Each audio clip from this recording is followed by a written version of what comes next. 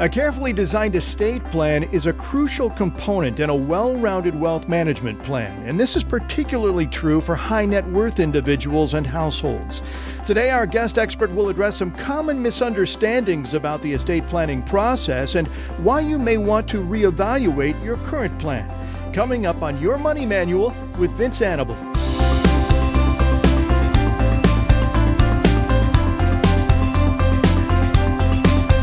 And now here's the host of Your Money Manual, the CEO of Wealth Strategies Advisory Group and creator of the Household Endowment Model, Vince Annable. Hey, good day. Welcome to Your Money Manual, the educational show we designed around the fact that when it comes to investing, your money doesn't come with instructions. You know that. We know that. So our goal is to provide you with valuable information from industry experts, our valued partners, if you will, to help you with making proper investment decisions. But in addition to that, very important to be making proper financial decisions. And so today's topic is going to be estate planning. And attorney friend J. Allen Solberg is a partner at the law firm Davis Miles McGuire Gardner in Tempe. Mr. Solberg's practice specialties include wills, trusts, estates, asset protection, business and commercial transactions, and he and his firm are also an important part of our virtual family office, and we use their counsel on a regular basis for our current clients. So, Alan, thanks for being with us today. Pleasure's mine, Vince. Thanks for having me.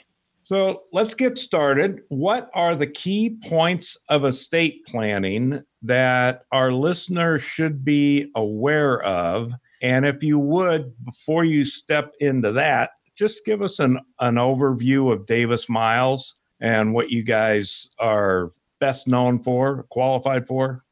Absolutely. We're a regional firm, Southwest Regional Firm. We have offices in Albuquerque, Salt Lake, as you mentioned, Tempe. We kind of advertise ourselves as the last law firm you'll ever need.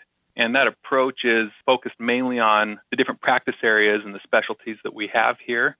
Everything from a very sophisticated bankruptcy team to personal injury to complex civil litigation and to a very sophisticated transactional department. And that's where I'm a partner in. I'm with the transactional department, as you mentioned. That field of law is kind of within my purview.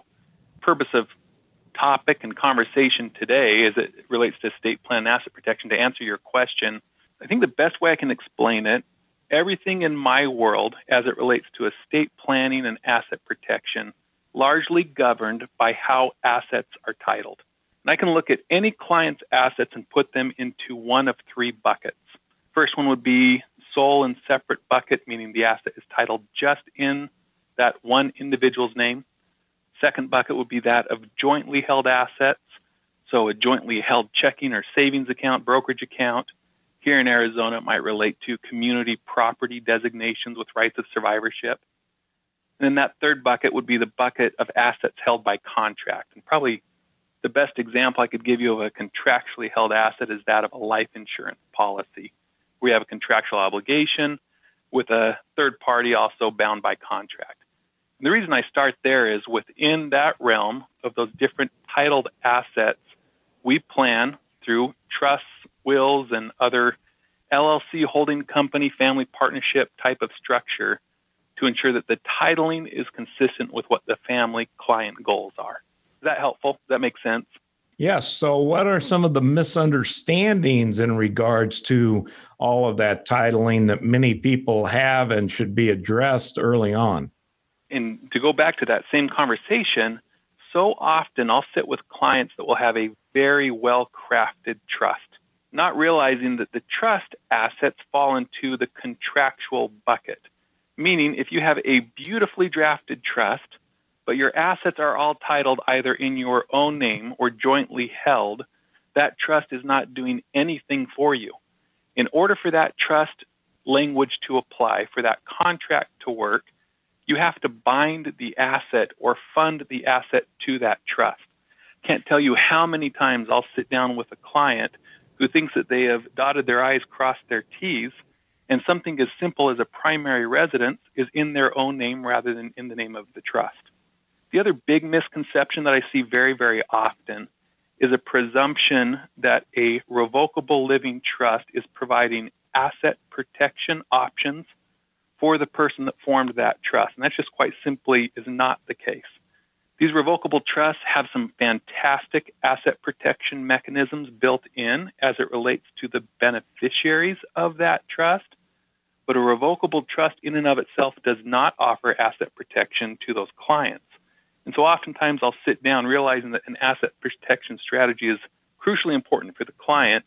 They think that they have it through a revocable trust, and we're able to walk them through what their options as it relates to perhaps an irrevocable trust holding with a family limited partnership in place to kind of help clear up some of those misconceptions and get them the protection they're looking for. So what are some of the reasons that somebody would want to have an asset protection plan? That's good. Primary concern, vast majority of my clients are coming to me because a parent has passed away. And either they're stuck with a nasty mess on their hand because that parent did not plan ahead, or they're coming to me realizing how smooth the transition is at their parent's death, realizing that they need to also button up themselves. And so oftentimes, particularly for the first time as an estate plan drafter, that's the type of client we'll receive. But even more important in my experience is those that have checked this box off their list, think that they have a valid estate plan in place, only to realize that it was drafted 10 years ago, where, for example, the estate tax threshold was $2 million and under. And there might be a situation where some of the planning that made perfect sense 10 years ago as it relates to the state tax threshold may be very cumbersome and completely unnecessary in light of the fact that our estate tax threshold is currently at $11.4 million. And so we'll see those types of plans often. It's very important that folks come in and update them. The other piece, again, going back to titling, is it's always a good opportunity for me as the attorney to sit down, give the client a thumbs up, and tell them the plan that you have drafted is fantastic. But 10 years ago when you drafted this plan, your assets looked completely different, and you haven't stayed up. You haven't kept the upkeep necessary to make sure that the plan is doing what you need it to do. So let's look at your real estate holdings. How are they titled? How should they be titled? That new bank account you opened, is it funded to the trust appropriately so that it goes to those who you love and have designated in that trust? That's a huge piece of what we do with those reviews of those estate plans. You know, it's interesting you bring that up about the old levels for estate planning, the old tax issues at $2 million, now capped at 11.4. There's people 10 years ago, Alan, that were buying life insurance policies, putting those in irrevocable trusts, and they were trying to cover for a $2 to $5, $10 million tax problem that would take care of that on a tax-free basis with that life insurance, and have been paying all those premiums into this irrevocable trust. And now today, they don't need that coverage because of tax law. It could be looked at, reduced, and in many cases, life insurance has gone down. So it's all part of the whole review process that you do and that we do in meeting with a client. So let's change gears here a little bit. Two other areas that seem to be misunderstood and absolutely should be included in everyone's estate plan is going to be your powers of attorney, your financial power of attorney, and the medical powers of attorney. Could you walk through for a minute the importance of why people need to be sure those are current, updated, and in place? Absolutely. Whenever our firm gets involved with an estate or asset protection plan, we're going to take a very holistic view to this, which means we want to make sure your assets are going where you want them to go when you have passed away, that they're protected while you're alive, but also planning for that crucial scenario where you are living but incapacitated. The operating documents for those are the financial power of attorney as it relates to your assets and the medical power of attorney as it relates to decisions for your health care in the event of your incapacity. Just to give you some finances associated with that, it's very inexpensive to draft those powers of attorney, whether it be the financial aspect or the medical aspect. The reality is, if those documents are not in place, the state has an interest in protecting you as a now incapacitated ward of the state, which means if you haven't gotten the correct documents in place, there's a very expensive adult probate process wherein you are petitioning the court as the spouse, as the child of a parent, as a loved one or otherwise, to get the court's permission for you to serve in that role. That's an expensive, time-consuming process that is so easily avoided by simply having the correct financial and medical powers of attorney in place. Crucially important, Vince. Great. Thank you very much, Alan. As you can see, folks, from the conversation, you'll get a feel for why at Wealth Strategies Advisory Group and our household endowment model, we have a wealth planning methodology here. It's not just about your investments, your stocks, your bonds, your mutual funds. It also has a great deal to do with planning for the 5 key concerns all affluent people have: wealth preservation, estate planning, tax mitigation, charitable giving, asset protection. So when we sit down with a client, we are going to bring in for consultation with us, and there's no initial charge to do reviews, et cetera, with Alan and with Davis Miles.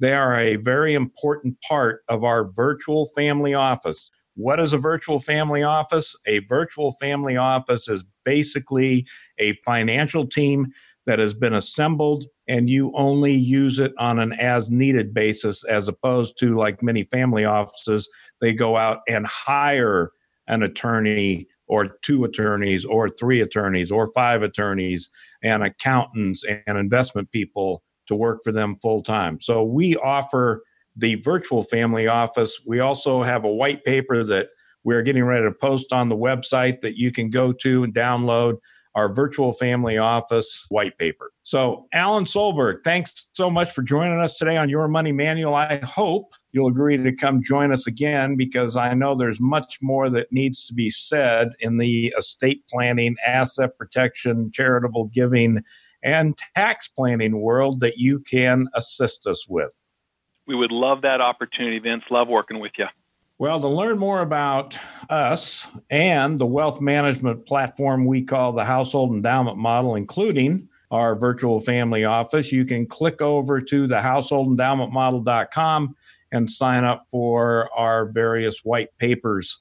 Also, when you sign up, you'll be among the first to get details about the release of my exciting new upcoming book, The Household Endowment Model: Wealth Planning for Affluent Families. It will be coming out soon, so stay tuned for more details. You can give us a call at Wealth Strategies Advisory Group. That number is 888-635-9724, or visit the website at wsagaz.com. I'm Vince Annable. Thanks very much for listening. We'll talk to you again on the next edition of Your Money Manual. We hope you enjoyed this edition of Your Money Manual with Vince Annable, and that you'll share this podcast with friends, family, coworkers, and anyone you believe might have an interest. You can connect with us at Wealth Strategies Advisory Group and the Household Endowment Model on Facebook, LinkedIn, and Twitter. And in addition to the Wealth Strategies Advisory Group website, you can find Your Money Manual where the best podcasts are heard, including the householdendowmentmodel.com, but also Apple Podcasts, Google Podcasts, Spotify, and a host of other top podcast channels. For Vince Annable, I'm Jeff Allen. Thanks so much again for listening.